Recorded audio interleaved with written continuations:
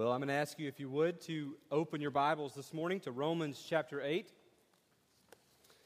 I'm going to take a little detour away from the book of Mark. We've been in Mark for a little while now, but I'm going to take a break just for this Sunday. I'll come back to it next Sunday, but this morning we're going to look at this text, Romans chapter 8, verses 1 through 4. Let's read it together. The Bible says here, "There is therefore now no condemnation for those who are in Christ Jesus. For the law of the Spirit of life has set you free in Christ Jesus from the law of sin and death. For God has done what the law, weakened by the flesh, could not do, by sending His own Son in the likeness of sinful flesh and for sin. He condemned sin in the flesh, in order that the righteous requirement of the law might be fulfilled in us, who walk not according to the flesh, but according to the Spirit." Let's pray together. Lord Jesus, I come today to this task of preaching this text of Scripture. And God, I am inadequate. Lord, in and of myself, God, I can't open hearts. I can't draw them to you. The best that I could hope for in my own effort would be to stir up emotion, would be to stir up a response that is strictly based on how well I tell a story or an illustration, or possibly how well there's an application. But God, ultimately, I can't do anything. All I have is you. Lord, I pray that you would be our teacher today. God, that you would open your word to us. Lord, that you would open our minds and our hearts to receive it, to comprehend it, and to be changed by it. Lord, we give you all glory and all praise. It's in Jesus' name. Amen. When we come to this text, I will give you some context in just a second, but I want to start with this particular verse, the very, very first part of verse 1. The text here says, "There is therefore now." Well, now is a great word, isn't it? Now. Doesn't that sound good? It's almost as good as new. Now is a good word. Y'all don't agree with me? You do? Okay, all right. Now is a good word. Let me show you what I mean. Now can be a very good word. Now could be used in the context of, if you take me back to my childhood and starting at about Thanksgiving, looking forward to Christmas. And from Thanksgiving on up to Christmas, seeing presents being put under the tree. And going to the tree, not daily, not even hourly sometimes, but sometimes minute by minute to see if there was another present for me. I didn't care about anyone else's presents. I wanted to see my presents under the tree. Anybody else besides me do that? All right. You go to the tree, you pick up the presents, you shake them, you try to feel how much they weigh. You sniff them. You do everything, trying to figure out what it is. I didn't sniff a whole lot of presents, but, it just seems to work here. But you do all that kind of thing. If you do like me, you even got real good at undoing the tape on one end, and trying to peel it back and when no one was looking to see what the box was underneath. Anybody else do that? Yeah, see? Bunch of sinners. Anyway. And every day, Mom, Dad, can we open a present early? Can we open just one? No, you got to wait. No, can we just open one, just one, early? No, you have to wait. Well, when can we open them? Not now. And then finally the day would come, you'd wait, and you'd wait, and you'd wait, and you'd come, and Christmas morning was there. Can we open the presents now? As we're dragging the parents down the hall at 3 a.m, Can we open the presents now? Yes. Now you may open the presents. And then it was on, right? Wrapping paper going everywhere. Now's a good word. Now's a good word. Okay, fast forward. Some of you may not have dealt with that in your childhood, but now there are things that you look forward to. Next week, I'll be on vacation and I'll be at the beach, and I'm not next Sunday, but the following week. So y'all come next Sunday, all right? But I'll be at the beach and I look forward to vacation. Is it time to go to vacation? My kids, my daughter particularly, on the refrigerator has made a countdown to vacation. How many days today? 7 today? 7 today. She's every day peeling it off. When's it time to go to vacation? There's going to come a day where it's now, right? Now's a good word. But now could also be a not so good word. Now could be a word that doesn't bring pleasure to us. One of the things that we go through on a regular basis at my house during the school year in particular is, when is it time to go to bed? Now it's time to go to bed. And as the school year goes on, it seems like it gets earlier and earlier. But now's it. Oh, not now. Does it have to be now? Can't we stay up 30 more minutes? You know? Think about it. You go on vacation and you're there, and when's it time to go home? It's now. It's now time to go home. Now can be a good word. It can also be a not so good word. Here, if it depends on, I think, what comes before the now, I think it's important for us to find out what comes before this. See, what makes it good or bad is what comes before it. When is it time to open the presents? Now. When is it time to go to bed? Now. So what comes before this passage? What comes before Romans chapter 8, verse 1? There is therefore now. Let's find out what's before. Well, if we go back to the first 7 chapters of Romans, let me give you the context of what we're looking at here. In the first 7 verses, in fact, in the first 7 chapters, in the first chapter itself, in verse 25, it talks about that we, all of us, have exchanged the truth for a lie. That every single one of us have worshiped the creature rather than the Creator. That every single one of us have looked at what can be known clearly about God and all of creation. And that instead of embracing that and giving glory to the one who was behind it all, instead, we chose to do our own thing. You can go around the world literally today, and you can go into places where they have no gospel. And you will find in those places a people group who look at creation and see that there must be a God beyond it. And they will carve all sorts of images. They will pour images. They will begin to worship things like birds. They will begin to worship things like the sun. And instead of giving glory to the one that they obviously can see, they will boil it down to something that they can get their hands on. And all of us are guilty of that. We may not have taken a piece of wood and fashioned it after a bird in your backyard, but we all have looked at the revealed glory of God and chose to worship something else instead. All of us are guilty of this. In chapter 2, verse 1, it says that we have no excuse, that we stand before this God without excuse. Later on, it says that we are banking on the kindness of God, that we're presuming on the kindness of God, that even though we have rejected God and said, God, you're obviously here, but I'm going to worship this over here instead, and we stand before Him guilty without excuse. So many people are banking on the fact that God is sweet, and God is loving, and God is kind, and if we'll just love Him, and if we'll just serve Him, and to the best of our ability, and if we'll just go to church, and if we'll just be kind to people, then He'll forgive us. He'll wipe everything away. And the gospel is removed from that. There are people all over this planet that are banking on the fact that God is a nice God. That He's like a grandfather in the sky who just sits in the rocking chair and just loves his grandchildren and says, you know, I know they mess up, but they're really not that bad.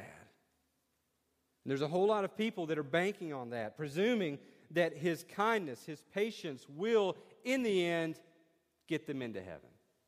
But they forget, we forget often, that yes, He is a God of kindness. Yes, He is a God of forgiveness, but He is also a God of justice. We forget. Romans tells us, Romans 3:23 says, "For all have sinned and fall short of the glory of God." And Romans 6:23 says that the wages of that sin is death. The wages of sin is death. We forget that this God who we're counting on just to wipe everything clean and just to accept us the way we are because He's so nice and He's so kind is also a God of justice, and He will punish sin. He will set things right. There will not be things that go undone. Then, if we go through chapters 1 through 7 and we see this, that we have rebelled against God, rejected Him as the rightful owner of glory, and we've chosen to go our own way and worship something else, and we stand before Him without excuse, presuming perhaps that He will just wipe us clean, but instead He's a God of justice, then this now in chapter 8 verse 1 must be a bad now, correct? All of us now have what's coming to us. Well, if you're here today and you are without Christ, if you're not in Christ, if your personal sins have never been confessed to God, you've never received the gift of the gospel today, you've never trusted Him to forgive you of your sins in what He did on the cross, then yes, this now is a bad now for you. This is a very bad now for you. But now can also be a good word. It can be a good word based not on what comes before it, but what comes after it. Look at what comes after it in this particular verse. There is therefore now no condemnation for those who are in Christ. There is therefore now no condemnation. You know what that makes that now? That makes that now the best now I've ever heard. That makes the now of when can we open the Christmas presents seem weak. That makes the now of when is it time to leave for vacation seem pathetic.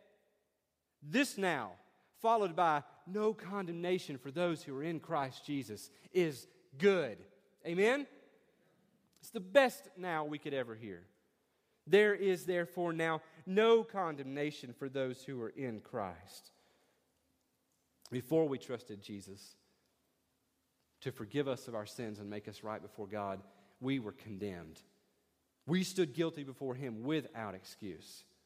But now, those who have trusted Christ and are forgiven by Him stand not condemned before the Father and stand righteous in His sight.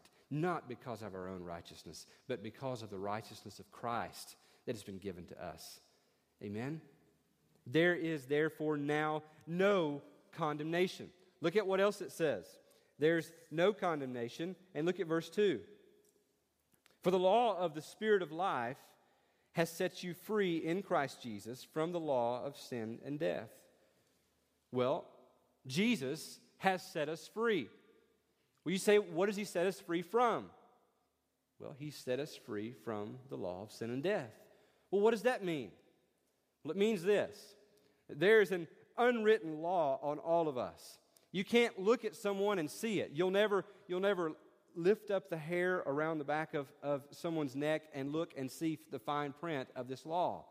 But it's there. It's on all of us. There's a law of sin and death on all of us. Let me show you what I mean. How many of you saw this box when you walked in today, before we came in here and out there? Did anybody look inside of it? Charles, you look inside of it? Charles looked inside of it. I can always count on Charles. Graylin, did you look inside of it?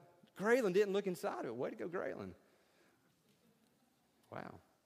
Were you tempted to look inside of it? Yeah.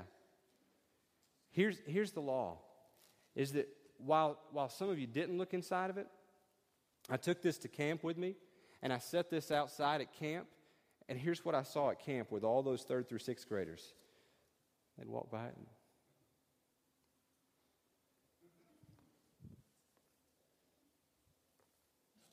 They would look inside.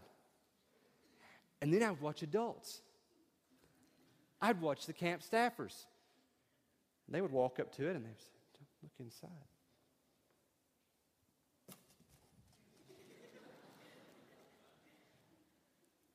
And I literally saw one camp staffer, a teenager there, and she had a group of 3rd through 6th grade girls in her Bible study group. And she walked up to it, and she did that, and she kind of was expecting something to jump out.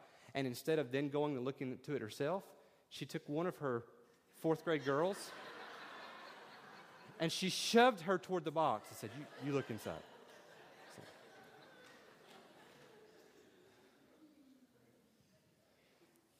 And although you all have disproved my illustration today, that night when I asked them, I said, "How many of you looked inside the box?" Every hand in the room went up.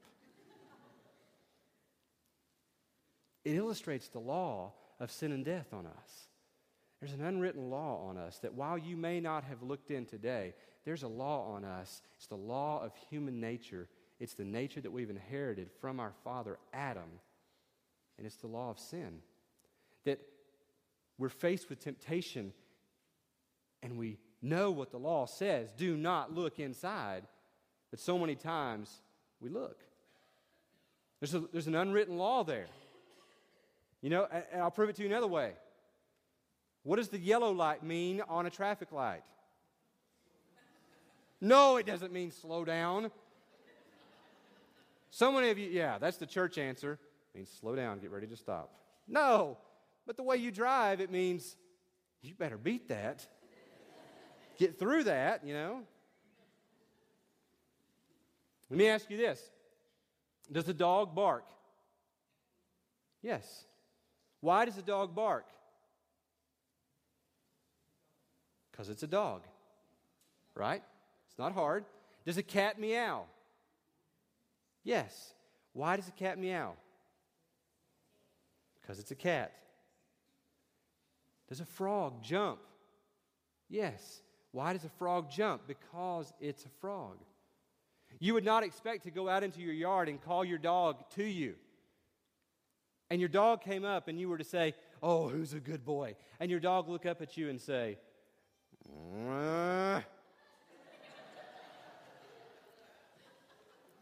Nor would you expect to go to the Quimby's house and see the turtle swim to the top, and the turtle get to the top of the water and say, "Meow."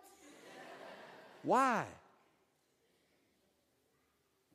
Because the dog's a dog. The dog doesn't have the law of the cat written on the dog. The dog barks because he's a dog. The cat meows because it's a cat. And cats do all sort of things that I don't understand, but it's a law of the cat. And in the same way, we do what we do. We sin because we're sinners. We've inherited this nature from Adam. We were born sinners. It's what David was talking about when he said, "In sin did my mother conceive me." He wasn't saying that what she was doing was sinful. What he's saying was that when I was born with a sinful nature. We sin because we're sinners. But the law of the life and the Spirit sets us free from the law of sin and death. And that's good news.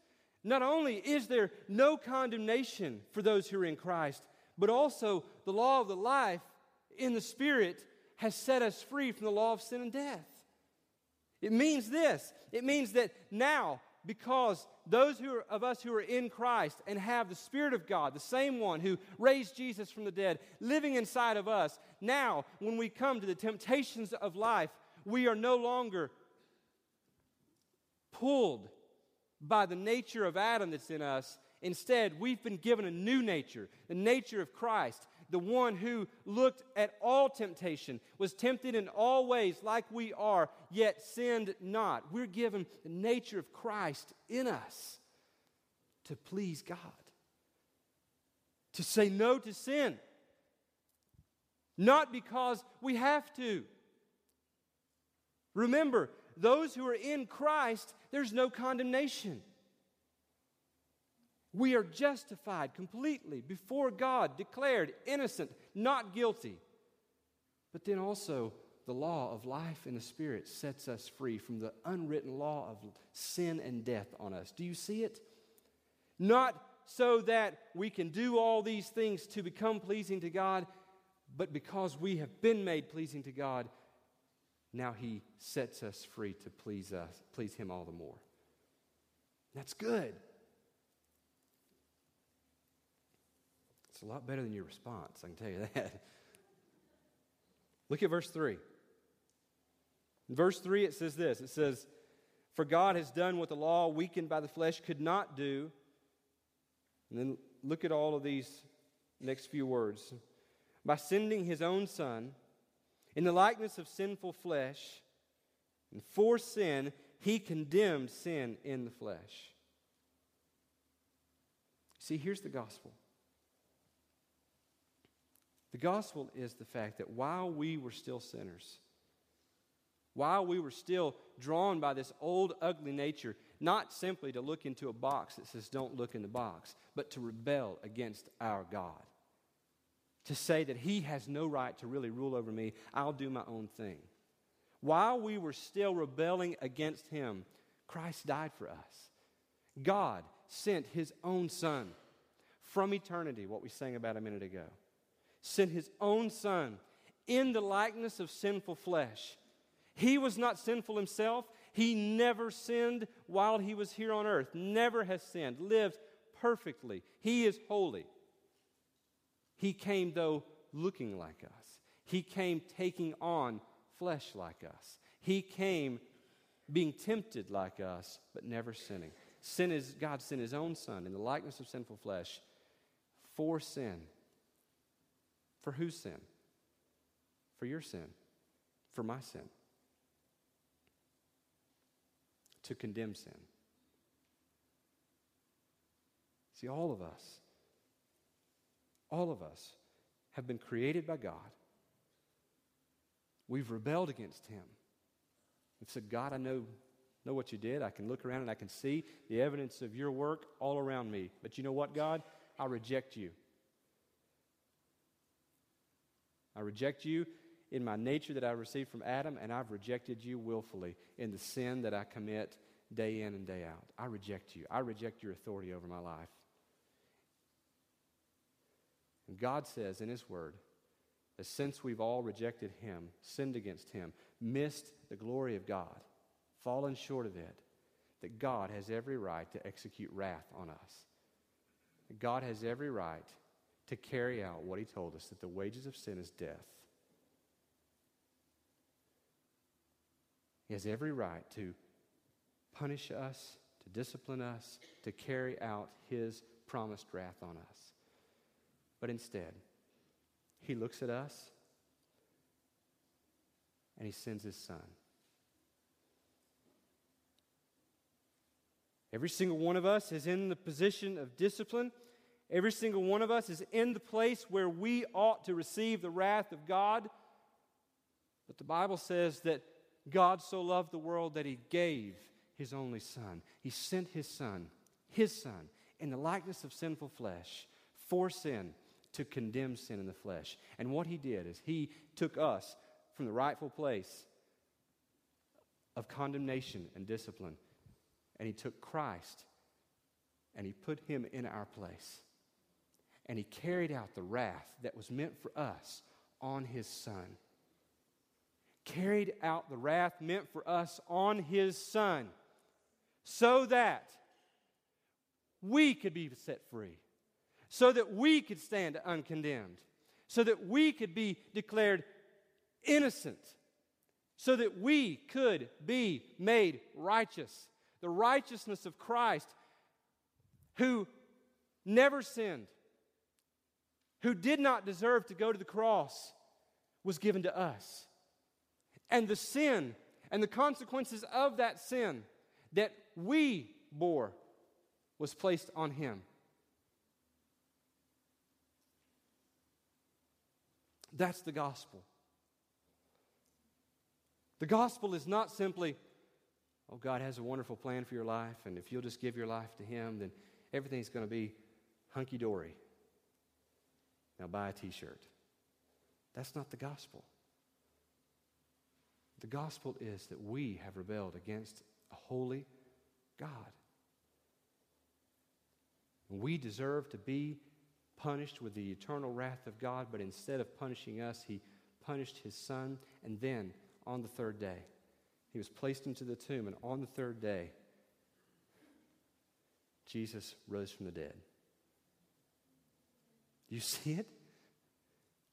The law of life in the Spirit has set us free from sin and death.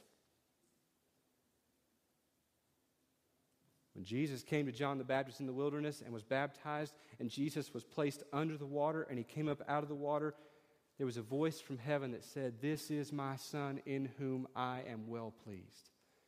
And in the same way, when Jesus was placed into the ground, and when He came out of the ground, it was in the same way God the Father saying, "This is my Son in whom I am well pleased. I am well satisfied. My wrath has been satisfied in His holiness, His righteousness, His sacrifice. And because it is, you and I stand not condemned." Verse 4. In order that the righteous requirement of the law might be fulfilled in us, who walk not according to the flesh, but according to the Spirit. Salvation, receiving the gospel, I've said this so many times, you will get sick of it. Some of you probably already are, but that's okay. Receiving the gospel, salvation, is not walking an aisle. It is not praying a prayer. It is not filling out a card. It is not being dunked in water. Those are ways that we express it, but that's not what it is. We have so many people in our churches today that that's all they've done. That's it. And the evidence of that is that they go out and they live life just like they did before. And they go through the rest of their life confident that they're going to heaven based on walking an aisle, filling out a card, praying a prayer, and being dunked in water. I ask you this, church, will that get you to heaven? No. There is only one name. There's no other name whereby men and women must be saved. And it is the name of Jesus Christ. It is Him standing in our place to condemn sin.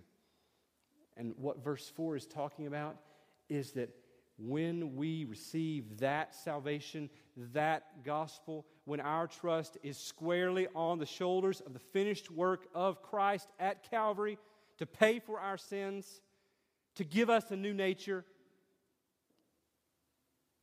Verse 4 is talking about the fact that then it will result in our living differently.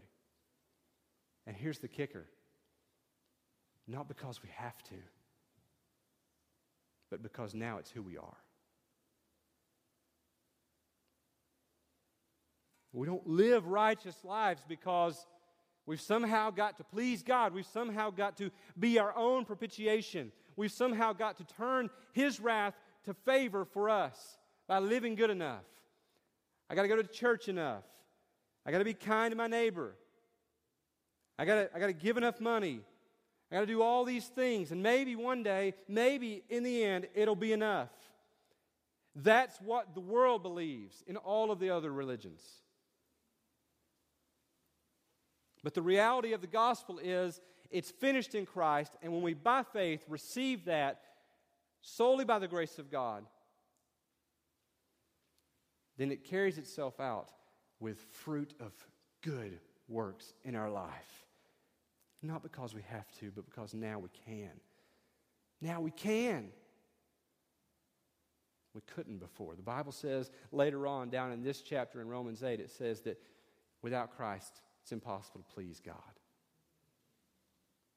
But now that we're in Christ, we have been made pleasing to God, and we are being made pleasing to God, and that works itself out in our lives every day.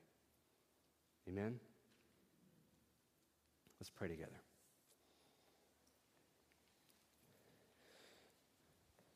Lord Jesus, we thank you for the gospel. Father, we thank you for sending your Son in the likeness of sinful flesh for our sin to condemn sin. Father, we thank you that the Spirit of life has set us free from sin and death. And God, I pray, Lord, would you give us an increasing awareness of your grace in our lives every day? Would you give us, God, more and more fruit every day as we depend on you, as we rely on you? God, I pray that we would see the work of the Spirit inside of us producing good works. And God, also, I pray that we would be about the business of disciplining ourselves for holiness. That we would seek after those things. Not because we have to, but because now we can and we get to. Lord, I pray that you would make us more and more and more pleasing to you every day. Lord, you're fully pleased in us. We know that. We know that's a reality. But God, I pray that in our practical daily living, in our holiness, God, that you'd make us more and more holy every day. That our lives would be our worship service. God, that the goal of our lives every single day would be to honor you, to glorify you, and to say there's nothing in this world that could contain the image of God. There's no sculpture of a bird. There's no idol that I could look to.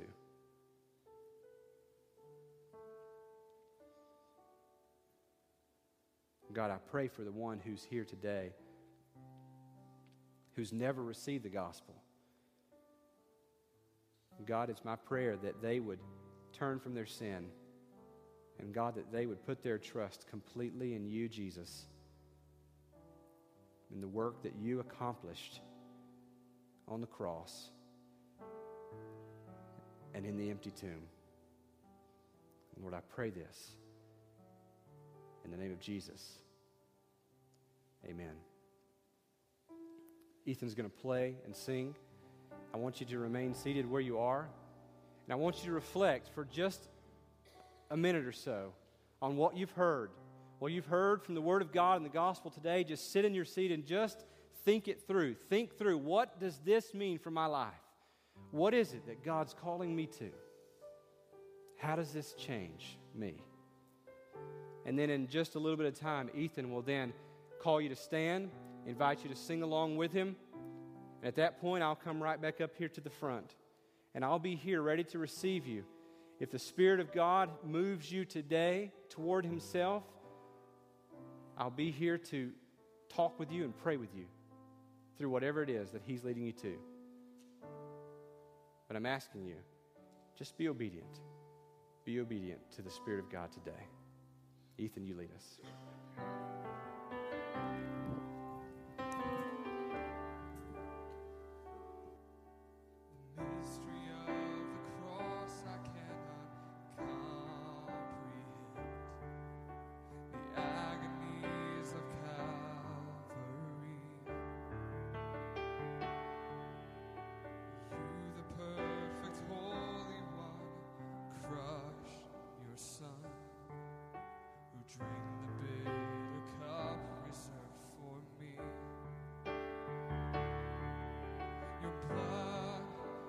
Wash away my sin, Jesus.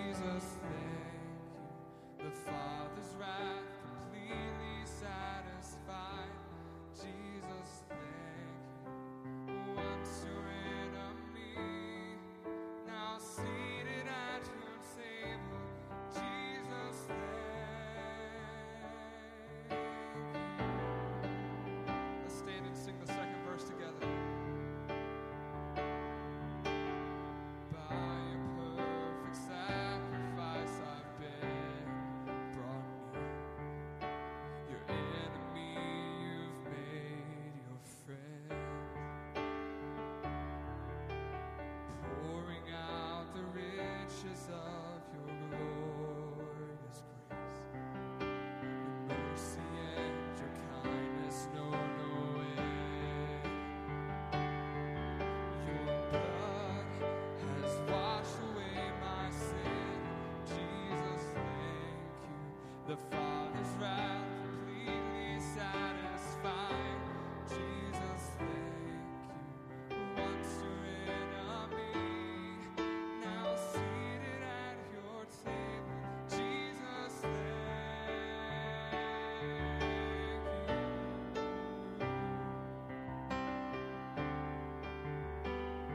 Jesus, thank you.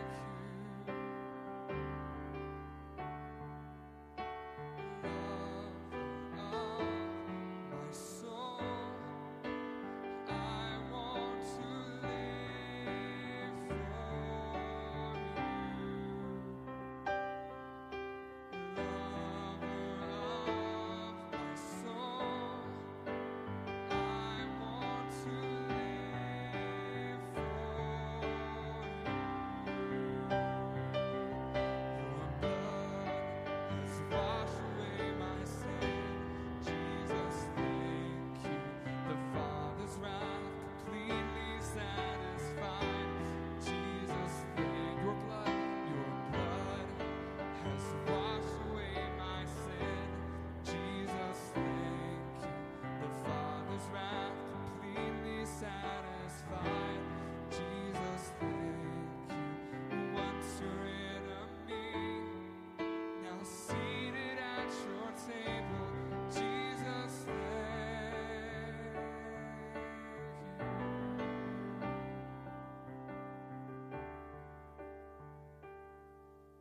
Jesus paid it all to him I owe. Sin had left a crimson stain, he washed it white as snow. I hear the Savior say, thy strength indeed is small.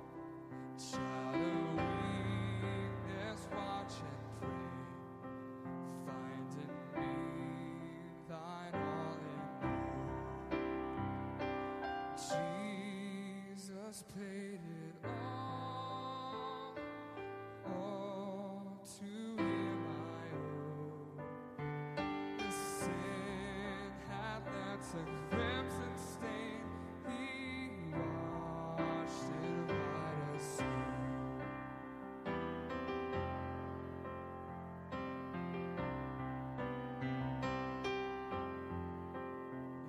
Lord, now indeed I find thy power and thine alone can change the leper's spots and melt the heart of stone. Jesus paid it all to him I owe. Sin had left a crimson stain, he washed it white as snow.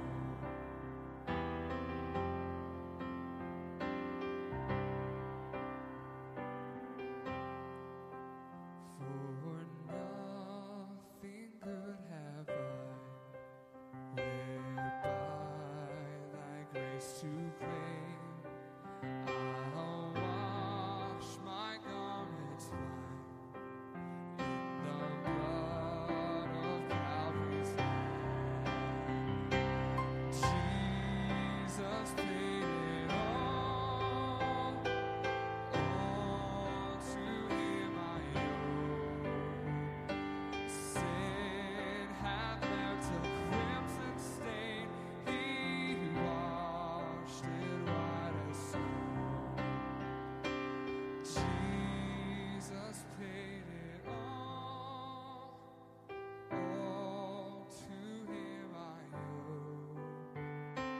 sin had left a crimson stain, He washed it white as snow.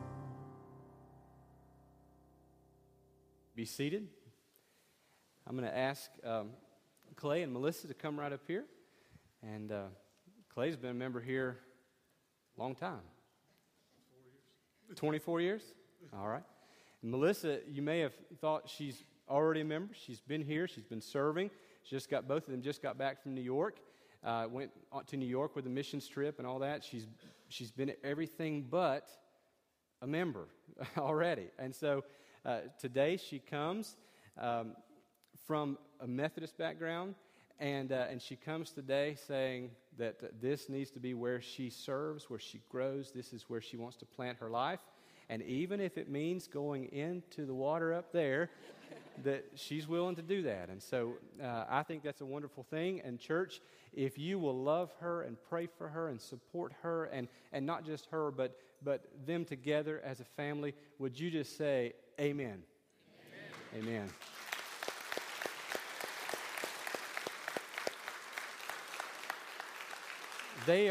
They will be here at the close of the service, and you'll want to come by this way, come around this way, and just hug them and shake their hands and let them know that you'll be praying for them and that you love them, and just welcome them to the family here at Avenue Creek. Tonight, you'll want to come back. Parker has been with us all summer. Hasn't Parker done a great job? And now it's time for Parker to go back to the University of Georgia. Why he'd want to go to the University of Georgia, I have no clue. Being from Knoxville, Tennessee, that's just really ugly to me. But anyway, Parker's going to be preaching tonight. He's going to have the opportunity to share with you. And some of you have not had the opportunity to really meet him and hear from him. You'll want to come back tonight and hear Parker. Parker, I'm looking forward to that thoroughly. So can we pray together? We'll pray together, and then we'll be dismissed, and you all will be here at the front. Let's pray. Lord Jesus, Lord, we are humbled at the fact that you love us. God, there is nothing in us that would cause you to love us. But God, you do. You've chosen to, and Lord, for that we say thank you. Lord, I pray that we'd go out of this place, and the Spirit of God that lives inside of us who are in Christ would produce lives of thankfulness. God, that we would seek to be pleasing to you, not because we have to, but because now we can and now we get to. Lord, we love you. It's in Jesus' name. Amen. Amen. Have a good day.